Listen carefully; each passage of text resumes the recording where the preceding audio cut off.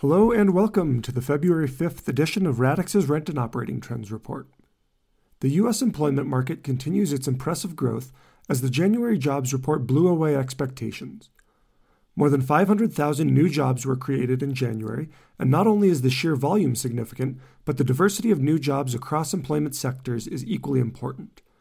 Leisure and hospitality led all sectors with 128,000 new jobs added, but professional and business services, government, and healthcare also posted strong months as each sector grew by at least 50,000 new positions. The unemployment rate fell to 3.4%, its lowest level since 1969. Wages also grew, although the pace of wage gains continues to soften, which many economists view as a positive indicator as overall inflation recedes from last June's peak. Wages are up 4.4% on a year-over-year basis. By all accounts, the employment market remains extremely tight despite headline-grabbing layoffs from major tech and financial institutions. Corporate earnings have been mixed recently as many large companies recently released their Q4 earnings. While the employment market remains strong, there continues to be skepticism about overall economic growth, especially around the globe. Equity markets remain volatile, while bond yields have increased over the past week as investors continue to show concern for the macroeconomic outlook. Positive indicators continue to arise across the multifamily sector as the prime leasing season approaches. Occupancy nationwide increased last week for the first time in months, and traffic, new leases signed, and net effective rent all grew as well.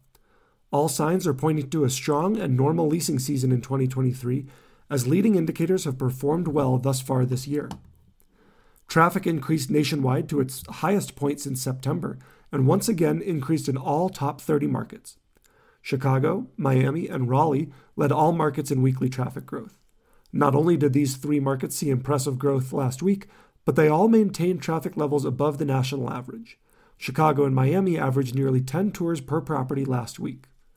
New leases signed also increased nationwide, but not quite as quickly as traffic. The average property is signing 2.4 new leases per week.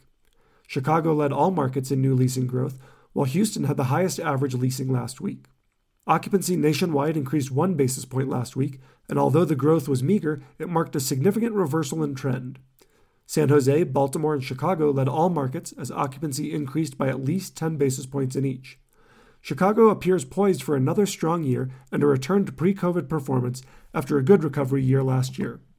ATR increased modestly at the national level last week, and the average property has 18 units available to rent. Chicago's growth will not be inhibited by supply issues, as the market leads all Radix markets with an average of 32 available units per property. NER increased 10 basis points last week, as 24 of the top 30 markets saw rent increase or remain flat. The Southwest outperformed the rest of the country, as Albuquerque, San Diego, Denver, and Tucson led all markets in weekly NER growth. Conversely, Southeastern markets, including Charleston, Jacksonville, and Raleigh, were among the few markets where rents dropped last week.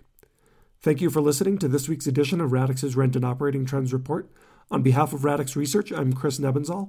If you have any questions or comments, please feel free to reach out, and thanks again for listening.